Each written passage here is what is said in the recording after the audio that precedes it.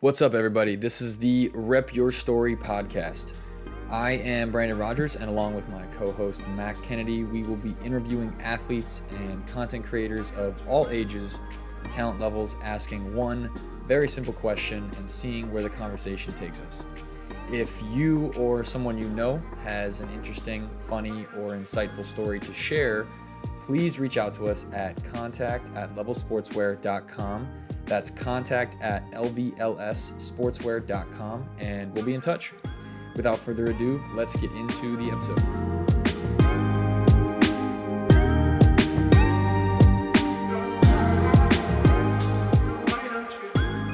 First guest on the podcast, Roey Stern. Thank you so much for being here. We're happy to have you. This episode is sponsored by Level Sportswear, the Rep Your Story podcast. I want to start off every episode the same and kind of get into a little bit of a conversation after that. But the first question that we always ask our guests, and we're going to ask our guests in the future, is what's your story? And I'm just going to let you take it and roll with it however you see fit. Well, first of all, thank you for having me on the podcast. Honored to be the first guest. Well, that's my story. You can see on the flag behind you. I'm originally from Israel. I'm 24 years old. Came to the U.S. when I was 21 as a freshman at Marymount University. Started playing basketball at 5th grade. Played actually both soccer and basketball, but it's a lot different in the U.S. In Israel, you can't really play both sports. A lot of people play like 2 sports in high school. They're both on like a soccer team, like baseball team and stuff like that. But in Israel, the basketball days are on the same day as the soccer, so you gotta just like choose one. There's not enough, I guess, infrastructure and to do both in like the high level as a youth. So I chose basketball, liked it better. Played on Maccabi Tel Aviv's youth team. People that are familiar with European basketball, whenever you tell Maccabi, they're like, oh yeah, like one of the biggest clubs in Europe. Won the EuroLeague like 5 times, always in the top 8. Very rich club, has a lot of clout in Europe. So I grew up there, played there till I was 18.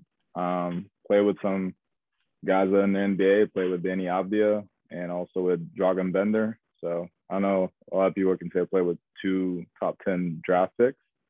Dragan Bender was kind of bad, to be honest. I know how he got picked, but that's beyond me. The guy's soft. But after I graduated from high school in Israel, there's a mandatory military service, so I had to go to the military. Fortunately for me, I was part of the under-18 national team's roster. I didn't go to a European championship, but I was part of the best like 22, I think it was, kids that were on the team. So in preparation for that, they took care of my Army service, so I won't have to go in a combat unit. So usually if you're healthy, they just be like, what do you want to do? You want to jump off a plane, get in a tank, special ops, like whatever you want to do. So for me, I got the option to not do it. My mom was really happy about that. I think my dad too. So I got to do some sort of supporting role. I was in the communications corps. The title was Sergeant of Communications and Electronics,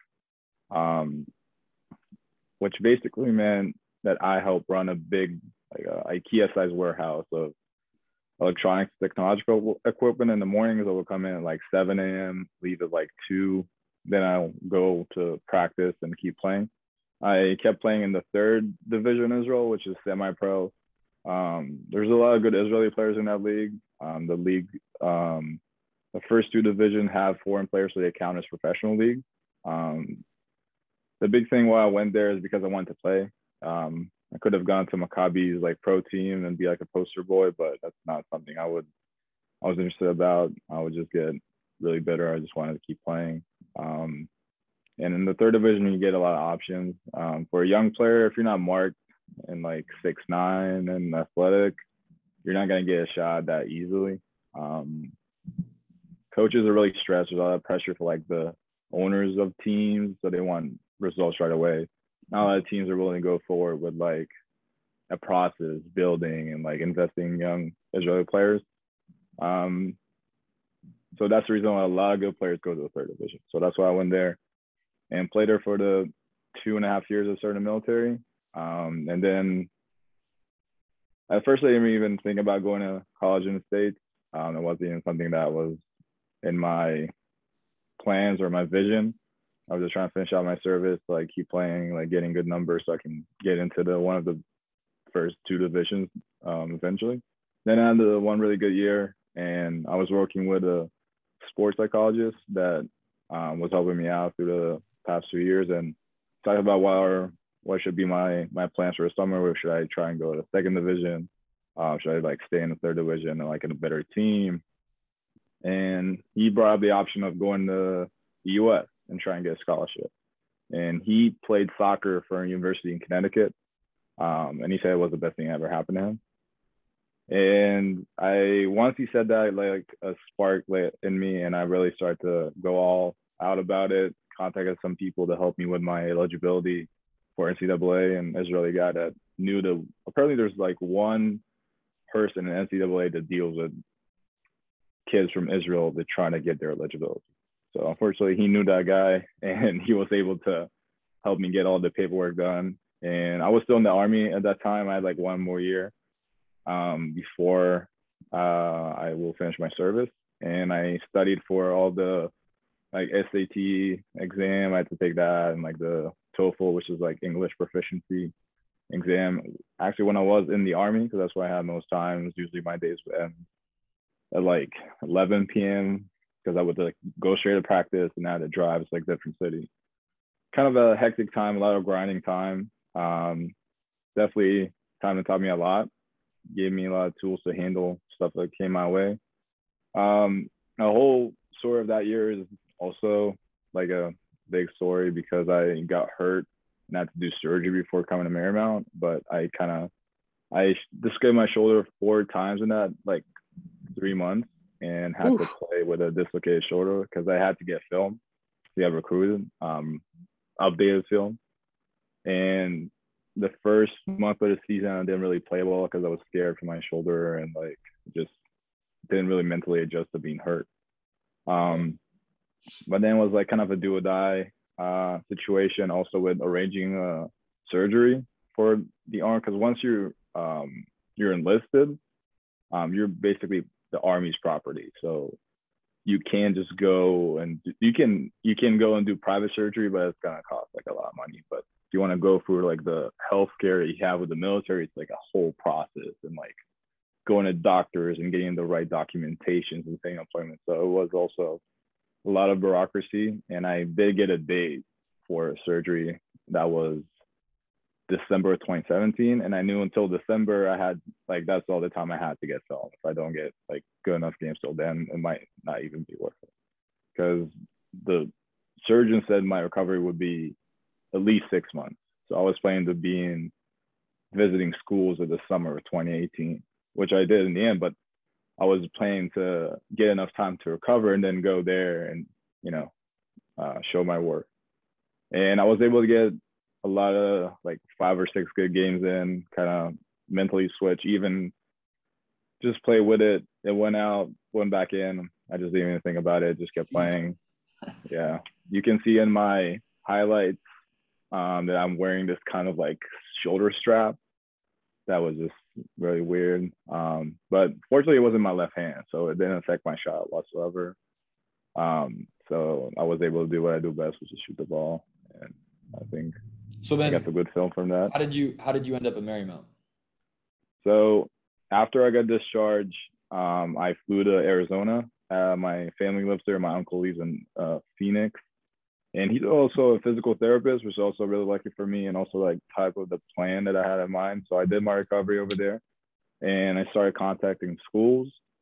At first, the Israeli person that was helping me out was trying to get some D1 interest, but I was trying to get recruited for the class of 2018. Like I started that in like late March, April. Most of like the scholarships were already gone. So it was like really hard to secure a D1. But we got some D2 offers. They got me in the East Coast. And I also used the software called NCSA. It's a website, Next College. What's it called? Next NCSA, College to an Athlete. Yeah. So that was just a really cool platform because you can just contact a bunch of schools. So I just worked on writing emails. I would write like 10, 15 emails a day. Got a lot of responses, especially like D3 people were really excited because I had really good grades for the SAT. And I talked to the Marymount's coach, Coach Rogers, after I emailed him, and he called me and was like, "Are you sure you like send the email to the right Marymount? This is, in Virginia, not like Loyola Marymount or Marymount in like California." I was like, "Yeah, I don't know any other Marymount, to be honest. I just saw I like your school logo and I saw you sign a deal with Under Armour." So I was like, that's pretty cool. So I'm just That's enough for me. an email. Yeah, I was always for the gear.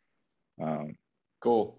And I went on a visit after I recovered. I did PT every day. And then I went on a visit with the two D2 schools, one in New York, NYIT, Division II, and one in Connecticut, Southern Connecticut State, coached by Scott Burrell. Everybody's seen the Last Dance. He played with Michael Jordan like 1 year, a rookie guy. That's all he talked about in the visit, to be honest. I mean, wouldn't weird. you? I would. Yeah. I mean, he just kept showing me pictures of Michael Jordan like he's on the team or something. But and they both offered me a scholarship, and I promised Coach Rogers I'll go. That was like my last destination, and I was kind of like, should I even go? It's D3 and I already got D2s, and I didn't really know, but I promised, and also I had never been in DC, so I wanted to come over. Absolutely. Now when I stay with Ryan Albert and Mel, the guys, man, Brandon and everybody else, I played with them, and the level that I experienced at Marymount was higher than the D2s I played with. I played pickup over there with the guys, and they're just better, and they look like they're working harder to be better. And I'm also from Tel Aviv, which is a very urban city, and the other two schools were like, one was in the middle of the woods, and I just couldn't see myself in the middle of the woods, to be honest. Just a big change. And the Southern Connecticut State was in New Haven, but was like 2 turns from Yale. So you got all this beautiful Yale campus and stuff, and then you got Southern Connecticut State. Not to say it's a bad-looking school. They had a really nice gym, but my dad told me just when I was debating where to go, he said, just think about, God forbid, you get hurt again, and you're just a student. Like, what's the place you can see yourself in? And I had a gut feeling about Marymount, and I went for it. So that took me like 8 minutes. Not that long. That's good. You're good. Yo, so talking about your military experience, especially, well, obviously in America, there's very few people who play college sports who are also active in the military, besides like the military academies in the school or in our country. When you say, obviously that training and everything you went through like prepared you for different things in your life and everything, but considering your athletic story, how much did like being in the military and being that experience can you take with you to your college athletics?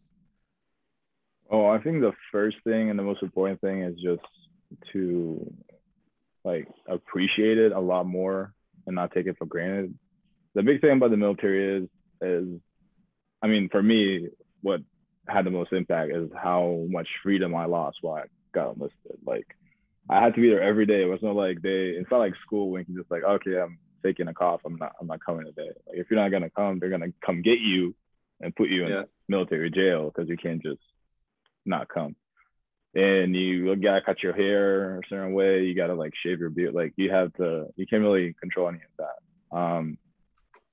So first of all, I just appreciate all the opportunities you get, like especially being a student athlete. You can go to school and play basketball on a high level all together and just all accommodating each other. It's just something that just trying to go to practice, that's what the Army would just be like hectic and just really hard to organize logistically and to endure it every day and like long days and stuff. So that's the first thing. Yeah. Second thing, just also like from that like time management, knowing how to arrange my time, find ways to get extra work in and do the stuff that I need to do first, and then get it out of the way, which is like mostly the Army stuff. Like, go there, make sure I get like my commander happy so I can leave even like 15 minutes early. That would be enough for me to get like extra shots before practice or stuff like that. So that was really good. And just, I think grit, it just, all those long days and that Army experience, like wearing the same clothes every day, is just kind of like made me mature a lot quicker than I think I would have matured if I wasn't in the army. Like I was always in kind of a bubble in Tel Aviv, like a northern Tel Aviv is like a bubble of like, how would I don't know if there's like a good comparison in the US that I want to say anybody, but it was just like a very it's different than the rest of the country. So when I went to the army, I went a lot of different people that had different backgrounds than me, and taught me how to make connections with people that are totally different than me. And that definitely helps on a basketball team, especially if you're if you're a D foreigner and you're coming in, you're trying to bond with guys, and you want them to like you and want to play with you, and you got to find ways to connect with them. And so that also helped me out. What do you? I got two questions that kind of coincide. One, what is the biggest difference culturally from Israel to the U.S.? But then also after that, what is the biggest difference from a basketball sense? Like, how do they play over there versus over here? Well, culturally, everybody in the U.S. are really PC and polite. Like everybody is courteous, and And you everybody said says in hi the in the U.S.? elevator. In the U.S. they Yeah, are? I mean here around compared to Israel, like everybody says like every time I walk in the elevator, everybody's like having a conversation with me. Like we know each other. Oh, They're okay. always like have a great day. I People you mean know. everything. I mean it's everything like on the surface is very like courteous, and everybody's like nice to each other, not trying to judge, not trying to offend. And Israel is totally different. It's a very small country. Like, the statistic I know is like it's a fifth of Arizona. So like, I don't Oh, know if wow. that tells you anything, but it's like a borough in New York City, basically. And everybody knows everybody. So it's the first question might be how much money you're making this month. Like question that you will not normally ask. And like, oh yeah, I know your cousin. I went to the army with him in this unit. And just the atmosphere there is so much different. You can tell with players that go over there to Israel, they just tell you it's just so different because just being around that culture and everybody how they're acting, just everybody's more open, direct. There's some stuff that how I act is just like natural for me that I have to like a little tone down sometimes because of the cultural differences. But I don't think it's something that you can sum up to words. It's just something you have to Yeah. experience. Yep. I try my best for that. The second part of your question, basketball wise, I think it depends on the coach's philosophy. Like Marymount basketball is different than other schools basketball, but mostly it's a lot faster paced because of the 24-second shot clock. Usually, Sure. most of the teams run high pick and roll and play off that. That's how, and like transition offense, trying to get a quick look. Not a lot of, I would say motion offense, more like quick hitters, more like playing straight for the advantages, like, shooter plays, but all it's like really quick. At least where the coaches I play with, both in Maccabi and other teams I play with, a lot of ball screens. And when I came to the US, that was a lot different. It's about moving the ball, reading screens off the ball, not with the ball. I'm doing a lot of like off the ball screens, and I'm the ball handler, which is also an aspect of the game. If you can master it, you could be really good. That is incorporated also in European basketball, but also defensive wise, the fact that you can be in the paint, without 3-second call or something like that. And like, there's a much more awareness for like taking charges. And it's so evident if you're a player that comes in from somewhere else in the US and you come in your first game, you just run into like 3 people and get 3 offensive fouls because like you're used to people just trying to jump with you and not just standing there to take the charge. I think that's the 2 biggest things that I've noticed when I came here. Mm-hmm. And then like this summer when I went back and I played with some of the Israeli guys I playing in like a first, second division, I could just tell like it's so different. Yeah, but again, it's all about how you it's not about how the basketball is played, it's about how you bring your skill set into what it is and make the most out of it. Like you have your skills and if you're a really good player, you'll be able to do well whatever system is being played. Like you'll make the right adjustment. That's the mindset I try to go into with that. Coming from your background, what would you say, like growing up playing basketball, like over here stateside, a lot of what drives athletes over here is either getting professionally, or a lot of the even quicker step would be like getting to that Division I college level. Like that's a big drive in a lot of kids. So coming from the international route, especially how professional basketball is a little bit different, what would you say is one of the main things that really drives you as an athlete, especially like coming up as you were younger? I think as I was young, is just playing for the pro team. Part of our like duties as the youth teams. I remember when I was in 7th grade, we were the ones that would clean we would like be the moppers like the EuroLeague games. So we would be on the court every Thursday cleaning like little people's slip or something, and we'd just be hanging out around the team and stuff. And you know, the gym is packed like 20,000 people, and the fans are not, you know, there's something else in Europe. Especially in Tel Aviv, it's like the best fans. It's like a soccer game, but basketball. It's just crazy, the atmosphere, and you just want to be there and like hear your name called out and playing. And to add to that, is just play for the national team, because that always just, you know, you wanna get there, and especially in a small country like Israel, and knowing that you're on the national team, you're playing for your country is just, I mean, I didn't experience that in the youth team. I was really close, and I remember I was really excited when I was really close. So that's something that definitely drove me. So what was it like? Like you said, you had D2 offers and you were looking at some D1s. What was that moment like when you finally realized that you're going to go Division III? Because I mean, all three of us in here played Division III, so we never got any scholarship money to play basketball. But what was that like, kind of in your head, and growing up as a kid, maybe not trying to play scholarship basketball in the U.S., but trying to play basketball for money? What was that like when you finally figured out that you're going to go D3 and the main scholarship you're going to get has to be academic? Well, like, were you sad? Were you pissed off? Or was it kind of like you came to terms with it?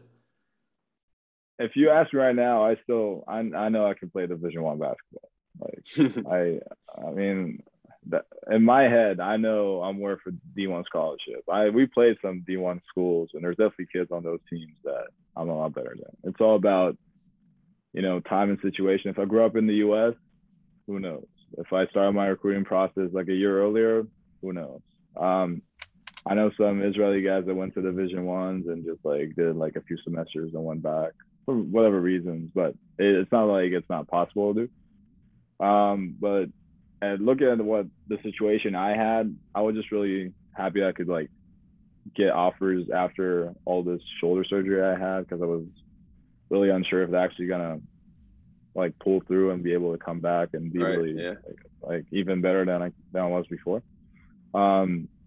And you know, just I always feel like I come from the underdog spot, you know, not like every time I play basketball. It's not I come into a team and I'm always like, he's the star right away. So it's like I have to build my way up from it. And it happened every team I've been on. I've never been marked from day one. It's like, oh, maybe except with my high school team, because then we won the national championship in high school. But that was just a team that from the first moment I got the confidence to be like the number one guy. But every other team is always the underdog feeling, and I related to the Marymount underdog feeling. But now I think it's different, and I think I helped make a change in that mindset. And also just being fortunate for the other skills I have. You know, I was blessed with a sharper intellect than the average guy, and if I can do well on that field too and get the money from that, then why not? Yeah, cool. Do you have what would you say you're talking to? All right, let me set this standard. Say you're talking to a kid who's back home where you grew up, and he's down on the court wiping the court when the professionals are sweating, and you've been through this different experience because you did end up coming to America and going to a college experience. from that underdog perspective, like what are you telling to that? What are you saying to that kid? Start reading books in English. That's what my grandma told me when I was entering high school. She was like, here's a book in English, start reading in English. She didn't even know I was gonna. She was just like, I want you to have like native speaking English. That's what I want you to have. And I actually got a lot of like social media DMs and stuff because like they see me with the Fairmount, gear and stuff. All the pictures I post, they're like, wow, like this looks insane, and I want to do that. And it's not an easy thing to do, to leave your country and go all the way across the world and try to reinvent yourself in a different country, different society, and not just in basketball but in everything. But I would say it's all about how much you believe in yourself, because in the end of the day, nobody really knows. Even if I'm telling you guys even if I tell how I felt in those moments, like nobody knows exactly what I went through to get to where I am except for myself. So if you believe that you can do it, and you commit to do it, and you commit to doing what is necessary to reach that point, then you have a great chance to do it. And sometimes reality is gonna knock you down, and it's something that you can't control. But I believe that I control my own luck, and if I work hard enough and I try hard enough and I believe enough, it will happen. So beautifully said. Beautifully said. I think that's read books in English.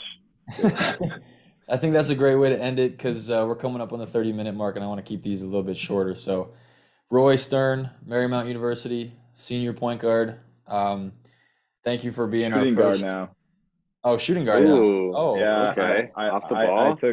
I took your spot, bro. Yeah. Well, you got I'm the guy that shoots. Remember the game you shot 21 threes? Don't forget that. It was 19. 21. You shot 19 threes in one game. I was hoping that we won in overtime in St. Mary's against what's his name? The guy that smoked weed all the time. Brandon by himself shot. No. Threes the guy from today. No. Okay. So, and he made the one to tie it and go to overtime. Okay. Yeah. I was like, dude, pass the ball, dude. What are you doing? Shooting 19 threes. I was given the green light before the game. I was hoping this would never be made public. Before the game, before you even bored, you just came in with the green light. Did you give yourself the green light, or was it actually given to you? A coach who will not be named gave me the green light, and I went in with that mindset. And every time I touched the rock, I was open. It was going up, baby. It went up. Love that. My goal is to shoot 22 threes in a game this year. Yo, what number do you wear? I wear number 1. Mike Anderson. Thank you for hosting me for Thanksgiving my freshman year. Never forget that. American love. All right, Roy. Yeah. Thank you so much for being the first one on the podcast. We really appreciate it, and best of luck. We'll see you this winter. We'll definitely be at the games. Sounds good. Hey, Level Sportswear.